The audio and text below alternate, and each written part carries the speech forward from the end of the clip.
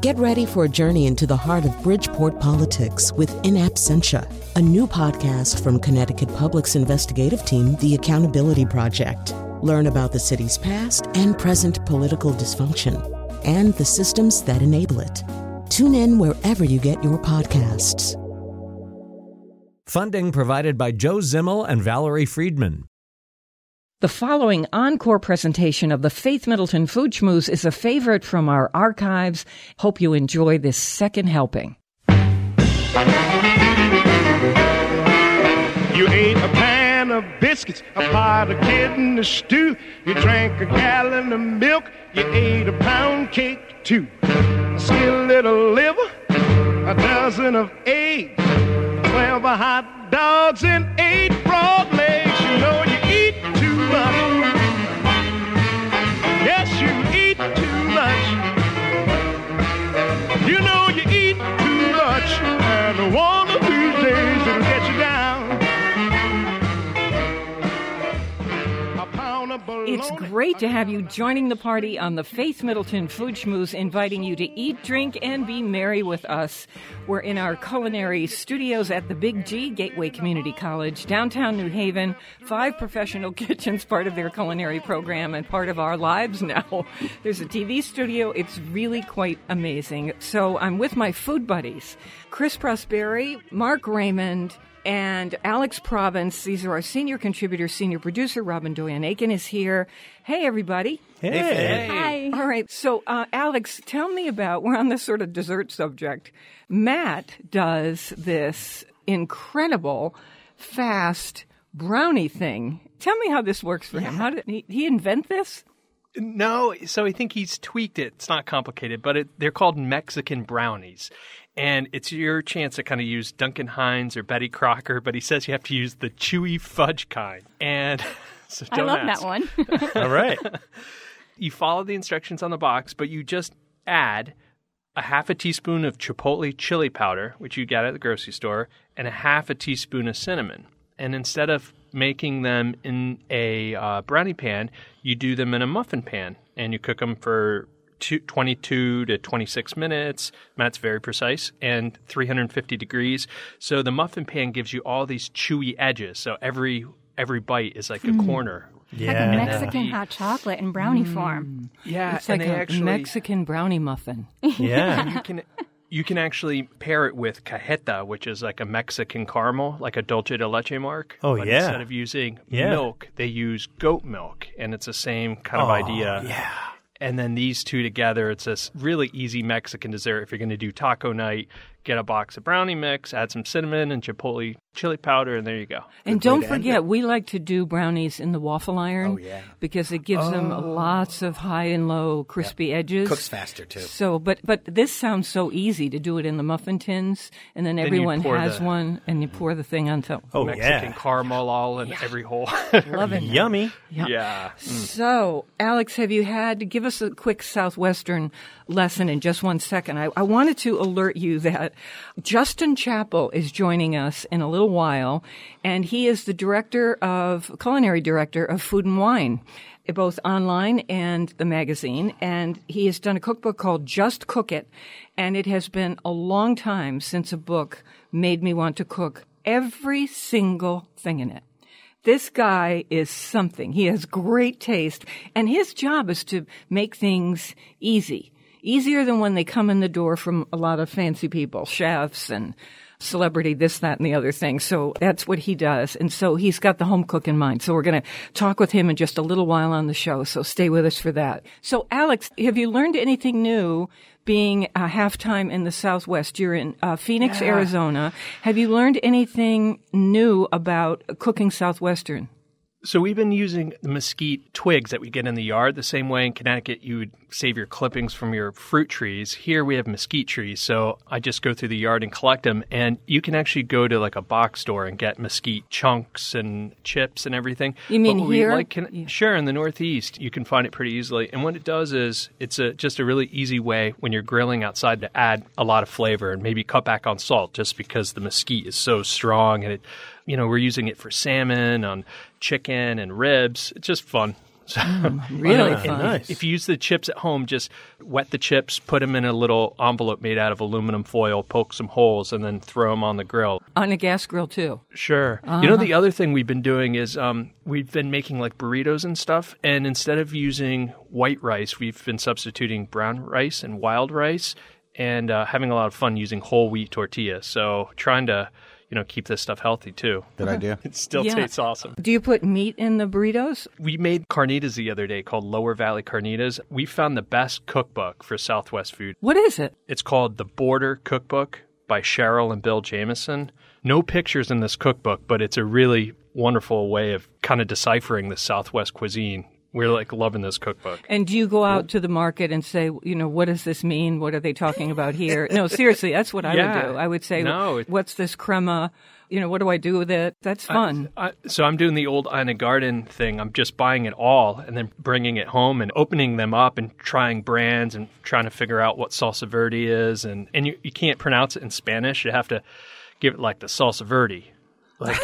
Pronunciation instead of like, una salsa verde. It's more like salsa verde. So You're becoming a native. Local. Yeah. You're a local guy. oh, Good. that's a Palo Verde tree. So it's kind of fun. All right, we have some wines to tell you about. So we've got a choice for you. We've got a wine at $20 from Spain, and we have a wine from Napa Valley at $25. Let's start with the $25 bottle.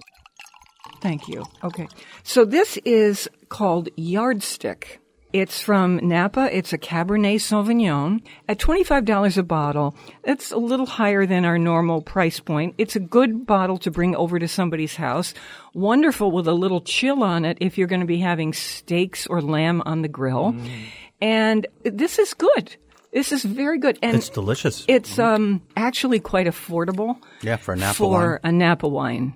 It's got good structure too, right? I mean, that's for $20 for a Napa wine. That's not a bad price. So what are you tasting? A little I get a lot of that rich, dark berries like blackberries and currant and maybe a little drop of plum. yeah.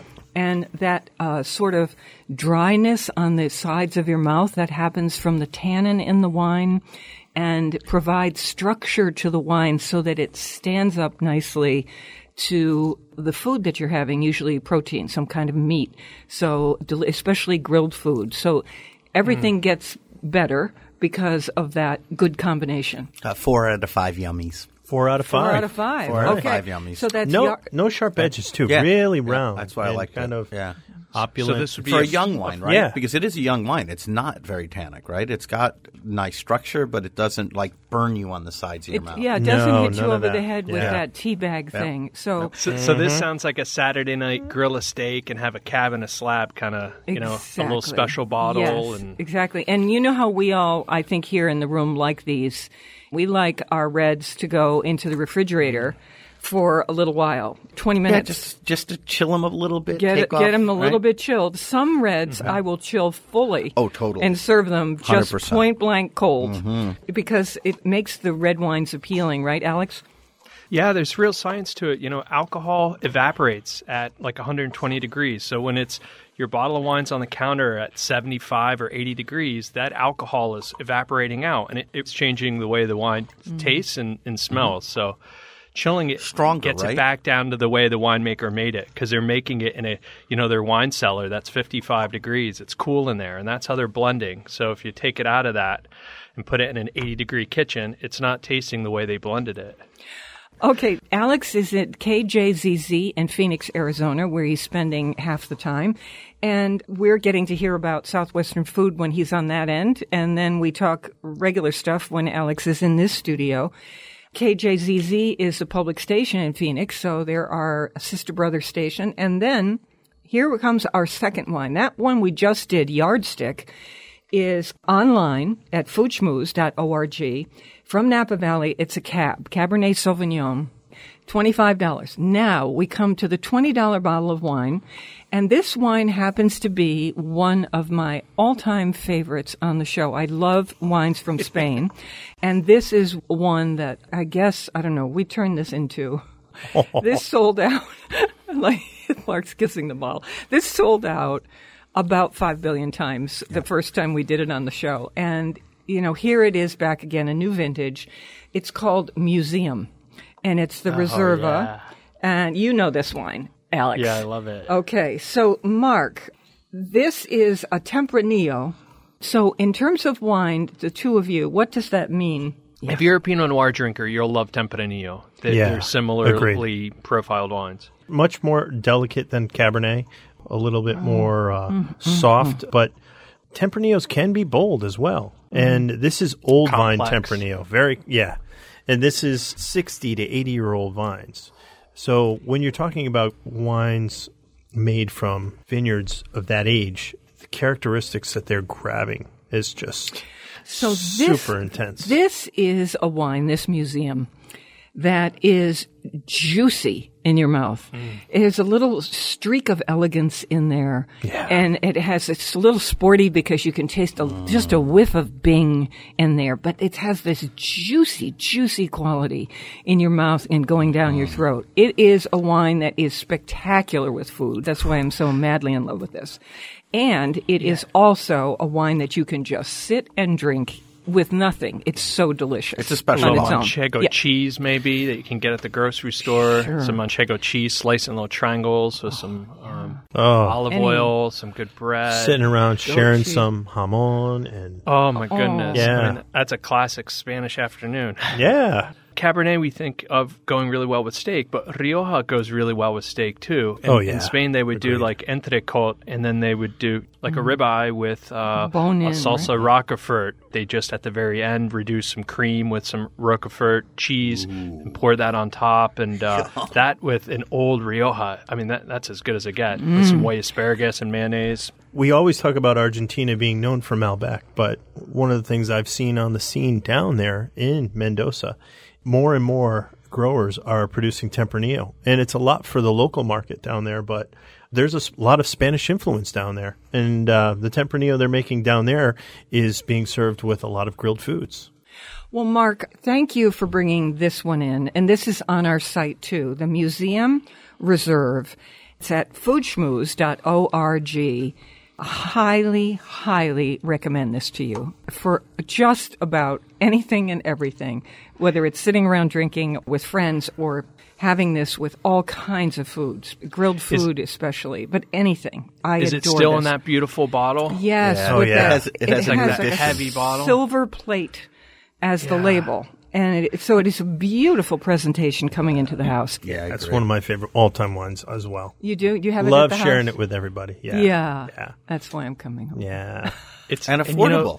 And really affordable. $20. Yeah, it's not 60. But no, it If should it came be. from anywhere else, it would be 40 or 60 or whatever. You know, Agreed. It's only 20 because it's from And you know Spain, something? but- I would pay 40. That's how this drinks, this wine. So whether you're into the Napa, which we have on the website, or into this Different wines for different times. Museum Reserve, please go to the site, foodschmooze.org, and you will see everything you need to know about them, including what you need to say at your wine store. Call ahead before you go. They can't stock everything.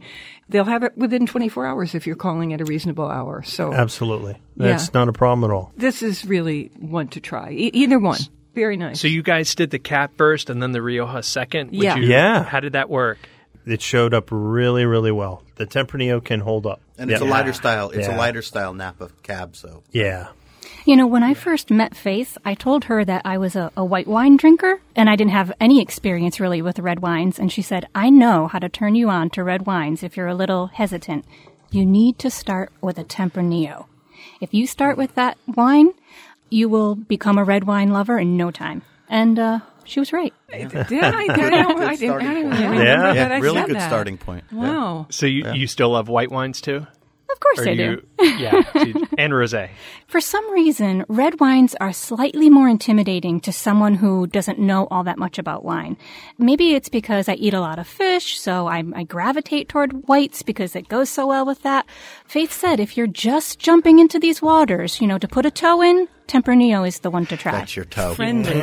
Very friendly. And speaking of fish, Tempranillo Riojas go really well with salmon. just like Pinot Noir does. They do. So that's and I would do what Faith Especially does, on the chill grill. it, and then that's like on the grill. That's a you great know, dinner. this one that we're trying here, I have had with swordfish on the grill. Sure. And Oh, it was yeah. fantastic. Well, swordfish is the steak of fish. Yes, it really works. You know, it's that funny thing. Besides maybe a red spaghetti sauce you could even get away with. I think that's the one thing I wouldn't do. No, I wouldn't. Yeah, no. How about Although paella? it's surprising, but I bet do you you- know the Germans do that with their wines often? Really? Yes, they have it with spaghetti sauce, and I don't mean something like a Chianti. I'm okay They with just that. they think that even their white wines are great with spaghetti sauce, red sauce. It's just unbelievable. I'm okay with it. All right, coming up in our segment in a little while, we're going to have Justin Chappell, who is the culinary director at Food and Wine. He's got a new cookbook out that I adore. It's called Just Cook It. Chris just made something from the book, and we just sat down and ate it and tried some of the wines. We're just having a blast with you. We're so glad to be with you. More mouth-watering conversation and fun ahead on the Faith Middleton Food Schmooze. I hope you will make a charitable contribution to feed the hungry. We're online now at foodschmooze.org, and we'll be right back.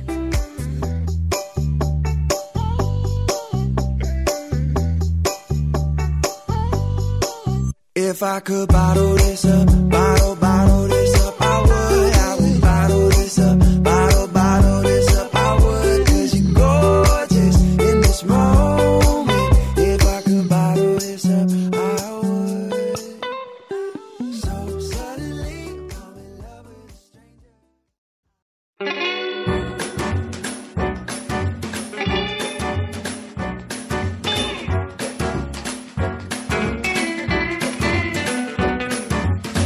Like a Nickelodeon, loaded up with lots of tunes, paper moons, paper Junes to go.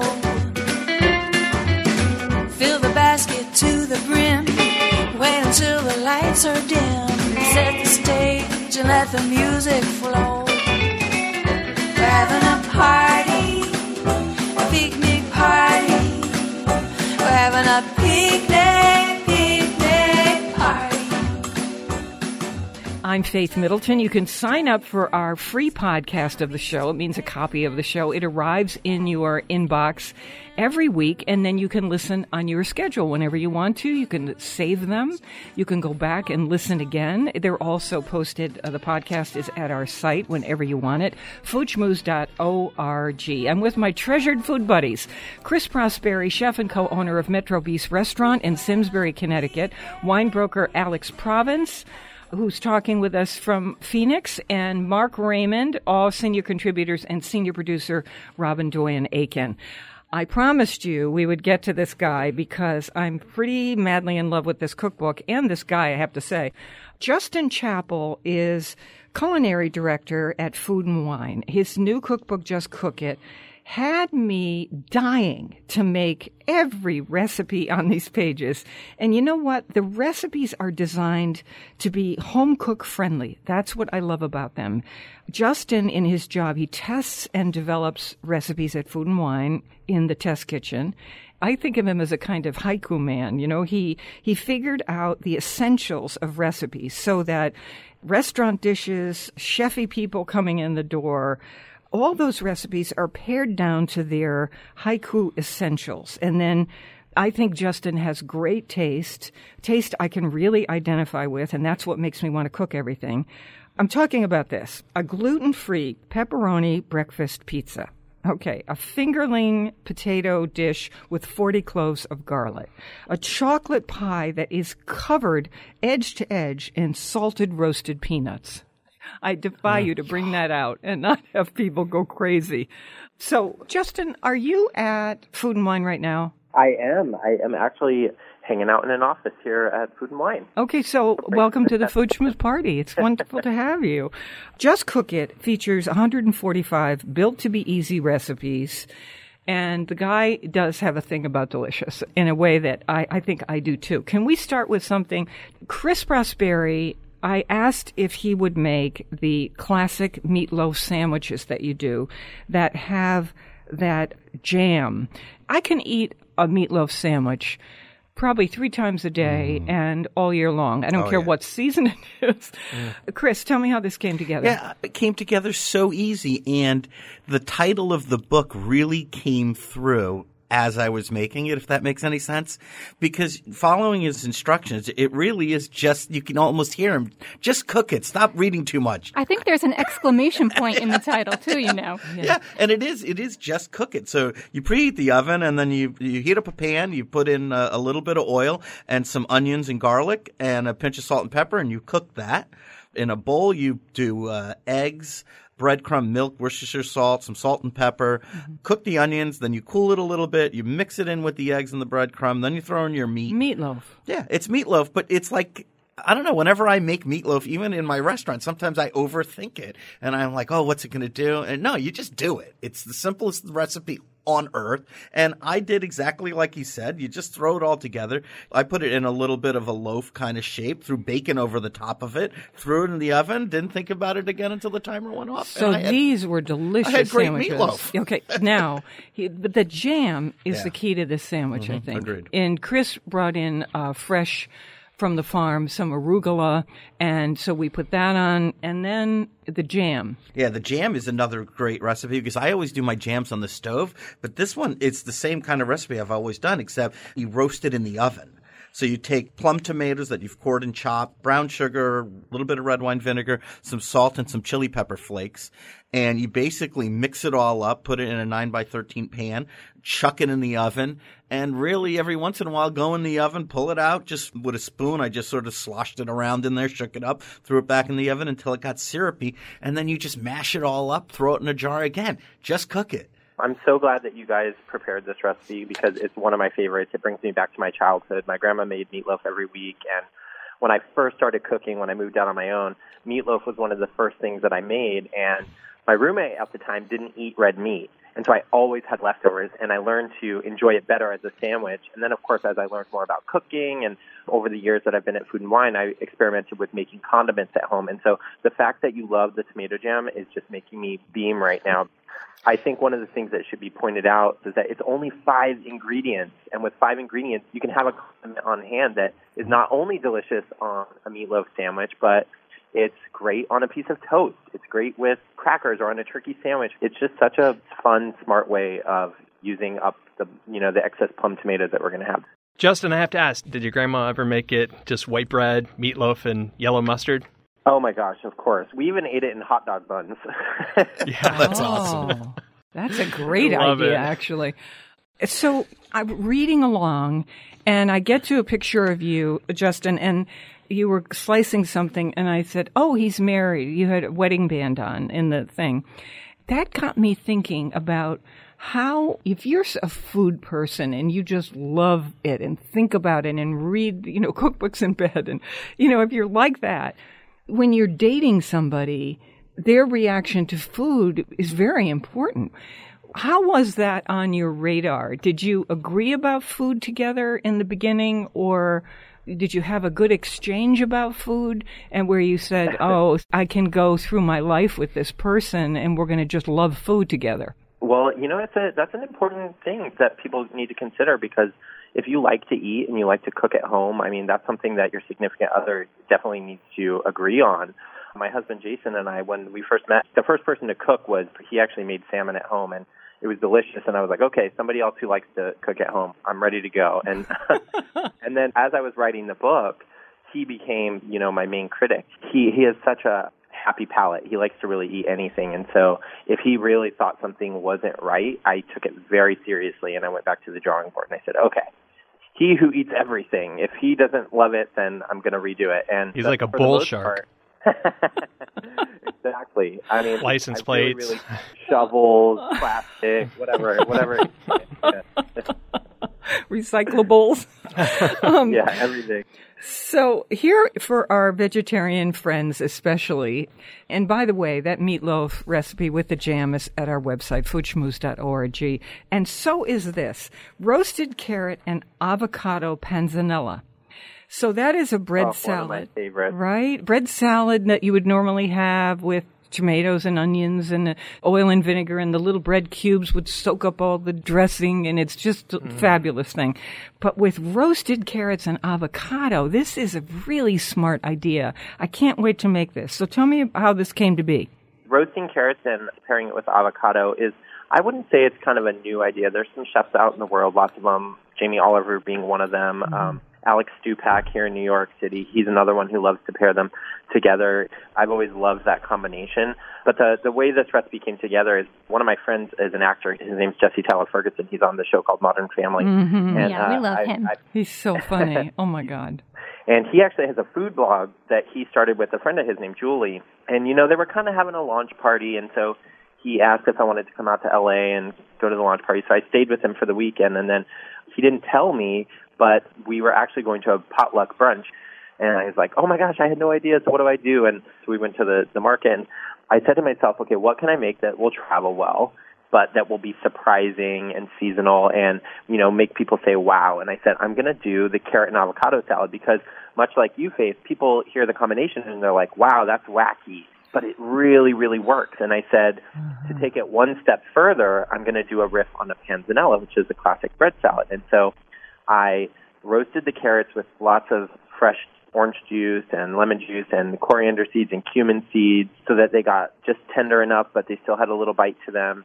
And I tossed that together with some fresh avocado slices, some toasted sourdough bread, some watercress, and, it just came together so nicely. And the reason it was so ideal for a potluck was because the bread, when it's toasted and it starts to absorb the juices and the dressing, it stays a little crisp, but then it gets a little chewy. And by the time you get to a party or a brunch or whatever you're making it for, it's like the perfect texture, and it has absorbed all that really delicious flavor. This is a good picnic one idea. Of my favorite things. Such a great picnic idea. Yes, I love it. I can be very boring with vegetables, and I realize I will eat more vegetables if I get more creative. And so this was inspiring to me. So I thank you for that one. Now I'm going to do something crazy. Normally we would save the desserts to the end because that's where they go. But I can't resist this. I took one look at this picture and I thought, I am going to die.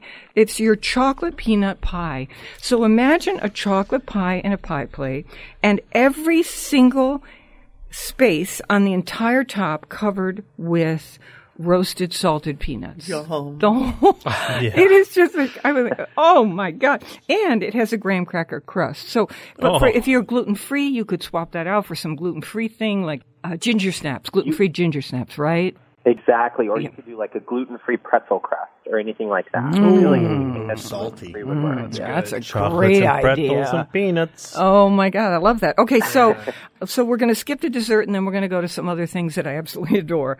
This is on our website too, foodschmooze.org, and you're going to want this. So it's a graham cracker crumbs, a stick of butter, light brown sugar, salt, a little bit of, a fair amount of heavy cream, semi-sweet chocolate chips, and honey roasted peanuts, which makes it even better because you've got that salty sweet thing going on, which we love on this show. Oh my gosh, I love honey roasted peanuts are one of my secret weapons in the kitchen. They have a ton of flavor. They're my favorite thing to snack on. And I love a chocolate pie no matter what.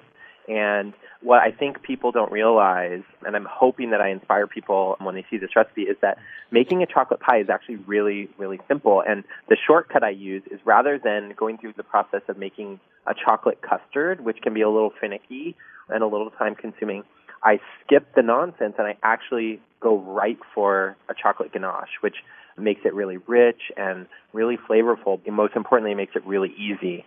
You just heat up some heavy cream, you pour it over some chocolate chips, and you let it melt. And that's literally the whole entire filling. It's 2-ingredient filling. Really? That is it. That's the recipe. Good. The hardest part of the recipe is actually making the graham cracker crust. But if you're a fan of the store-bought graham cracker crust that you can buy in the refrigerated section, use that. Go for the chocolate ganache, buy the honey roasted peanuts, and you literally have a 4-ingredient, really decadent, beautiful dessert. It's one of my favorite recipes in the whole book. I'm so glad that you're featuring it.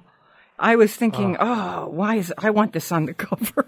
I want this across the whole back. I'd like a poster of this in my house. And I'm still trying to figure out, so the peanuts go on top and the whole top is covered with peanuts, so do you just pave them on? No, the whole top, yeah. scatter them on top, and I just press them a little bit with my hands and to make it stick to the ganache. And then it hardens, right? Ganache gets really thick. Yeah. It doesn't get too thick, but it gets just thick enough, and then it kind of holds on to the peanuts. But you know what? If some of the peanuts fall off when you cut it, it doesn't matter. Just pick them up and eat them.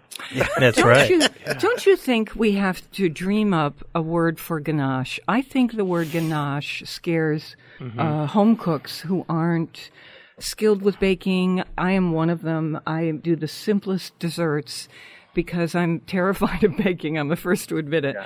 And ganache makes me think, chocolate pie filling. Or chocolate pudding pie. What can we say? Melted chocolate filling. Sometimes I just tell people that it's like a chocolate cream because I use ganache in different forms. So you can't, for all the different things, you wouldn't really be able to call it ganache, but what I've done throughout the dessert section, I've kind of made versions of ganache in all different kinds of recipes. So obviously the filling on my chocolate peanut pie is a ganache. It's a true ganache. But then I've taken what a ganache is and I've transformed it into other things. Like, for example, my DIY chocolate truffles, where I make a version of ganache using chocolate chips and sweetened condensed milk. But it's sort of the same technique. You're basically just melting the chocolate in a dairy.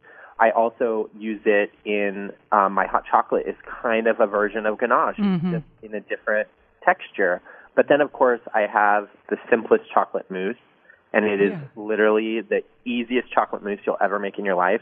And I made it because I accidentally made a ganache that was too thin. Nice. And what did you whip it? Yeah, and then I whipped it. And then it's mousse.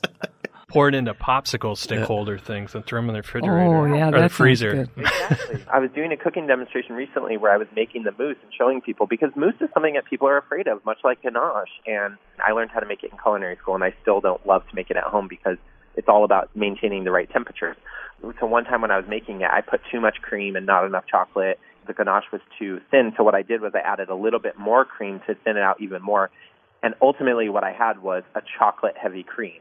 And so then I stirred in a little cocoa powder to make it extra chocolatey. Then I chilled the whole thing, and it was almost like a really thick chocolate milk. And then I would have drank that, probably. Well, I did drink some of it, just to be quite honest. But how could you not? Jason, taste this. Try this. This is good for you. Okay, so here is lemon. I just had a thought. Let's take the show. Justin, well, what if we took the show into your test kitchen and we did the show from there? Together, all of us together, doing stuff. Oh my gosh, that would be so funny. We might get into trouble, though. Oh, that's good. We're not opposed to that. There's no might about it. We like that. You might just have to walk there and walk home. Let me just say that on the other side of this quick break we're going to take, I'm going to keep talking with Justin because this book, Just Cook It, it's on our website. All the information about it, some of the recipes are up there, including a chocolate peanut pie. But there are other recipes in here that I'm just blown away by. And Justin has these tricks he does where he streamlines things, takes steps out and makes it simple but preserves big flavor. So we're going to get to the lemony artichoke dip in just a minute, and I'll tell you what his hack is on this. But for right now, stay right where you are. We love the local. Please support your local food growers and food makers to get the podcast free of the Food Schmooze Party every week. To find all of our curated recommendations, go to foodschmooze.org and don't go away. People thought the world was flat, then they learned that it was square, so they had to find another way to roll. Seize the day and celebrate, eat and drink and merry be, and savor every cherry in the bowl. Oh, we're having a party, a picnic party. We're having a picnic party. Yeah, we're having a party. Ba-da-ba-da-ba-ba.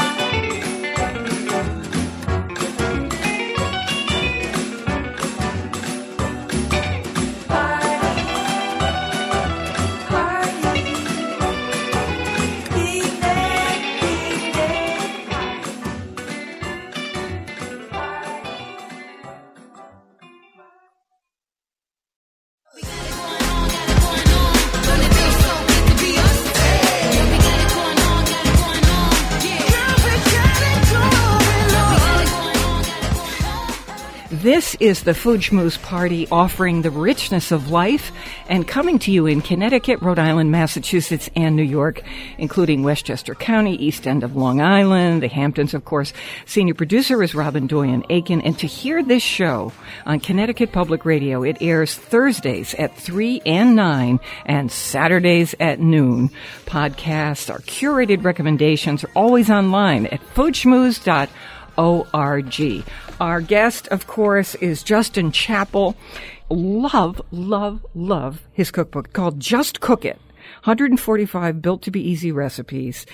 He's director of the culinary program at Food and Wine, so he's the guy who makes things easy for us to understand, simplifies them, and yet preserves the integrity of the recipe, the stuff that makes you say, wow, I think he does. So here's this, Justin, lemony artichoke dip.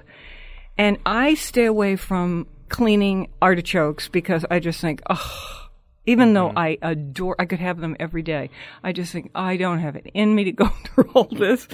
And tell me what your hack is on this. This was great. My hack, believe it or not, and hear me out, is frozen artichoke. I know a lot of people kind of look down on frozen vegetables. I happen to think two of them are indispensable. One is frozen peas. I think we can all agree it's so much easier to use than buying fresh ones. But the other one is artichokes, and that's because they take the work out of using artichokes. I know that all of us are food people, and I'm sure we've all attempted to clean artichokes. I've pared one into nothing before, where I just kept cutting, and then I ended up with nothing except for the chote or whatever. The fiber. It's so intimidating, and you start going, and then you're trying to make it thin, and you're trying to. I mean, I worked in fine dining restaurants where I had to we call it turning artichokes, and I had to turn artichokes for hours, and it was just like so stressful because if they didn't look right, then you kept whittling them down, and then you end up with nothing. A case of artichokes is this big thing, and when you're done, you get like this little bowl thing, and you're like, where did it all go? Exactly. And so I discovered frozen artichokes, and I love them. I just defrost them, put them on a little paper towel to get the excess moisture off, and they have so much artichoke flavor. And so when I make artichoke dip at home, that's all I do now. Well, wait till you hear this. So there's mayonnaise, lemon zest, lemon juice, garlic, Tabasco or Frank's hot sauce, the frozen artichoke hearts that you coarsely chop. They've been patted dry. Some shredded Monterey Jack cheese, fresh chives, panko breadcrumbs, a little bit of butter, and then what you're serving this lemony artichoke dip with. So this all just goes together, right? Yep, with the exception of breadcrumbs, which go on top. But everything else just literally gets mixed together in a bowl. That's all you do. And then you put it in a baking dish, top it with the breadcrumbs, and you just bake it till top. You don't have to worry about any of it being cooked through. It's mind-blowing how quickly it comes together. So, Mark, this is the kind of thing where when people come over, we talk about this, they're putting out certain things. Right. And I thought, I have to do this lemony artichoke dip. And then, you know what flew into my head, Justin, is I thought, when it comes out of the oven, I want to put it on pasta. Do you think it could work? Oh, yeah. A few scoops of this on hot pasta and just mix it. Anything on pasta works. Right? You can actually just take the mixture and toss it with cooked noodles and put that into a baking dish. Ooh, so it's like baked pasta. Right. Just maybe undercook the pasta a little bit. Yeah. And now you have basically artichoke mac and cheese. Yeah. You still have me on the frozen artichokes. I have to look for these now because I love artichokes. I just don't ever use them because they're a pain. I'm still not sure what part you're supposed to eat. Well, you want to eat everything but the choke, that's for sure. The choke is a little furry part. Don't eat the furry part. And the spine, so obviously the little needles, but you don't want to eat those. But the only time I really buy whole artichokes anymore is if I'm going to steam them and eat them whole. They're delicious that way, but they're also they don't require any work because you just steam them whole and then you eat them. Eat the bottom of the leaf thing, Yep, scrape the leaves off in your teeth, and it's so delicious. But if you're going to use them for cooking, it's so much work. You sold me. Frozen. So when you're buying them frozen, are they already peeled? Yeah, peeled back. They're already cleaned. So it's and just the hearts. Yeah, it's the heart with the leaf ends, which is the part that you can just eat fully. Because I've seen them in cans before. So these I'm guessing are better than... Not the same. Yeah, not the same. Yeah, I don't like canned ones. Yeah, the ones in cans tend to be a little bit more cooked, and they're almost like brined. They taste like tin. Go ahead. They have a little bit of metallic flavor. But what I will say, I do love our marinated artichokes in the jar. Yeah. Agreed. Okay, so I thought, your dad is my kind of guy because you have his recipe. It is a gluten-free pepperoni breakfast pizza. It's actually a little bit of a play on words because growing up, my dad would make this, and he always called it breakfast pizza. But as I got older and I went to culinary school and I started working for Food and Wine and I became more knowledgeable, I realized he was just making a frittata that was like jam-packed with ingredients. Yeah, that's right. That's exactly right. But I think the pepperoni crumble on the top is a really terrific idea. Oh, yeah. Basically, for the whole recipe, I saute red potatoes. I don't know why, but red potatoes to me always feel like breakfast. I mean, right? Because isn't that what home fries are usually made of? Yeah. I saute that with just a little chopped up pepperoni. And when I spread it in the pan and then I add the eggs, I kind of flatten it out and then I top it with mozzarella cheese and more pepperoni slices. And then I bake that and it ends up looking exactly like pepperoni pizza, except it's a potato, pepperoni, and egg frittata. And I cut it, and it gets, because it has so many potatoes in it, you could still slice it into wedges and eat it like pizza. Oh, that is just good. And, if you want to fancy it up, or if you're someone who loves chorizo, you could do that instead of your pepperoni. Yeah. I mean, I thought, I'm going to make that for my family. You could have so much fun with that. Oh, yeah. Or if you're out on the Cape, you can do linguiça.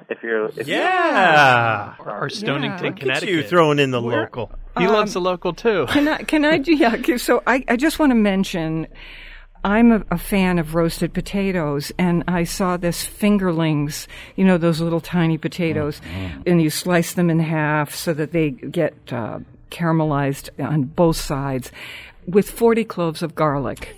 Now, really, it's 20 cloves of garlic cut in half, but that's okay. It's 40 cloves of garlic. And we're talking about some fresh thyme and rosemary and the extra virgin olive oil and the garlic cloves and lemon slices. And into the pan it goes and into the oven it goes. Any time of year, even in the summer, what a fabulous thing to bring out. Just plop that sheet pan down on the table. So delicious. And start. So good. Okay. I've been waiting and waiting. This Thai skillet corn. Where in the world did this come from? This is so smart. So skillet corn is a thing in the South. It basically just means you take corn off the cob, you cut it off the cob, and you just saute it. And traditionally, it would be done in a cast iron skillet because that's very Southern. And so I love to cook corn that way. I eat so much corn in the summer. We do too. Sometimes I love to take it off the cob and just make a warm salad, which is what this skillet corn is. And it's just a lot of corn, but with Thai flavors. So it's inspired by the flavors of some of the stuff that I eat when I order Thai food. Coconut and fresh lime juice and salty Asian fish sauce and a little bit of sugar. I bring all those things together and I saute the corn in a nice hot cast iron skillet. Then you get that really fun sweet and sour flavor, which is so perfect in this dish because you're getting that salty fish sauce, but then you're getting the little bit of sweetness from the sugar and corn. It's just so good and it's so simple.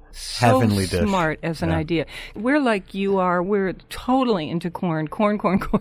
I need a new one, though, every year. When the season starts. Yeah, you start to think of, and I love to do the skillet with the caramelized corn, but I'm looking for things to do. This recipe serves 4 to 6. If it's in my house, it serves 2.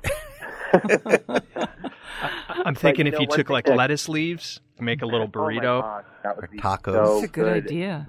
But also, if you want to bulk it up, though, is you can actually just stir in some shredded rotisserie chicken or some poached shrimp just to heat it through, and you have like this full meal. And even that, to your point, would be delicious in a lettuce wrap, maybe with a little sriracha on top. Yum. Yeah. It also could be one of those summer rolls with rice paper or as a wrap. They're really fun. You have to try that. Let me know. Ones. So burgers. We're all into burgers. We're not vegetarians on the show, though we try and eat more vegetables in our meals and all that stuff. I'm interested in burgers that are not all beef. And you have a quinoa burger in here with an avocado mayo and pea shoots. If you're around someplace where you can get those, you could put in anything you want. But I love the crispiness of this as a burger because that's what's missing in a lot of vegetarian burgers is that crunch, crispy things. The texture thing. Yeah. Oftentimes when you eat the black bean burgers, they're just a little too soft and soggy. Yep. So this is quinoa eggs, breadcrumbs, parsley, shallots, touch of cornstarch. We're going to explain why. Garlic clove, olive oil. You put these on English muffins, you do, and you make an avocado mayo. There's a recipe in here for that. You can do some sliced cucumber or lettuce or arugula, whatever you've got around. So the cornstarch is what people will wonder about. Right. So the cornstarch is actually just used as a binder here. You really just need it to kind of absorb some of the excess moisture that your cooked quinoa might have or the egg. And when all that comes together, it forms a really nice texture. And it's that texture that's going to keep these in a burger shape. So, and I don't think people should be too concerned with a little bit of cornstarch because a little goes a long way. And it's an ingredient that I use every now and then. It's really helpful in stuff like this. We have, all of us, lots of gluten-free friends, and it's something that comes in so handy for things you have to fry. If you want to get thickening sauces, if you want to get instead of flour, if you want to get a little bit of a brown on something. We just love that. So, Alex, you were smart enough to talk about putting that stuff into a lettuce leaf, and Justin actually has a recipe in here for a quinoa pork larb. So this is like a larb it's like a salad, right? Where's Middle Eastern, or is it? It's a Southeast salad. It's in Laos and northern Thailand. It's usually served warm, and it's almost always made with pork. But sometimes it's made with beef, sometimes it's made with duck. In America now, a lot of times we use even turkey or chicken or whatever. This is something I actually learned from chefs I work with. I happen to really adore the book I wrote. But a lot of the reason I do is because I get to incorporate things that I've learned in all my years at Food and Wine and testing hundreds and hundreds and hundreds of recipes from big-name chefs. And they teach me oftentimes everything from technique to how to be a little bit healthier. And this is one of those things that I learned from a chef friend of mine named Missy Robbins, where she has a restaurant in Brooklyn. What she says sometimes is she'll be making a dish that traditionally calls for a certain amount of meat, and she literally just substitutes half the meat for something healthier. And that's what I've done here is for this salad, which is traditionally all ground meat, you take out half the ground meat and I put in half quinoa, and it makes it just a little bit healthier so you can feel better about eating it. What I also realized was it actually adds like a really nice nutty flavor, the quinoa does, and it made this really just fun, well-rounded dish that I'm really, really proud of. So we're talking about, almost out of time, but quinoa and just a half a pound of ground pork and fresh lime juice. Again, the Asian fish sauce is back, minced shallots, sriracha, a little touch of sugar, garlic clove, a fresh cilantro is back again, fresh mint, so you can see that Thai profile. And this goes into a lettuce leaf, and you eat it with your fingers. It's a thing in the summertime especially that I just adore eating. I just feel it tastes so delicious. On and on it goes. I wanted to be able to talk about the pineapple roasted pork shoulder, but we're almost out of time. Your gluten-free chocolate cherry peanut cookies, and these speedy preserved lemons where you don't have to wait weeks for this you just simmer these lemons on the stovetop for a little while and then put that simmer water on top of the lemons into a jar and they're done. The simmering does the same thing that weeks and weeks of waiting with salt does. It's just fantastic. Speedy preserved lemons. Love it. Okay, so you can tell I really like this book. I think you know that. Yeah. That's the game on this show. We just pick the things we like. Don't think we just praise everything. These are carefully and I think well chosen. So thank you, Justin Chapple, for doing this. So and yeah, because you're great. Oh my gosh, I really appreciate it. You guys are great. Thank you. Just Cook It is the name of the book. We're on Connecticut Public Radio Thursdays at 3 and 9 and Saturdays at noon. Weekdays, listen for my 60-second food schmoozes and never eat more than you can lift. In New Haven, I'm Faith Middleton.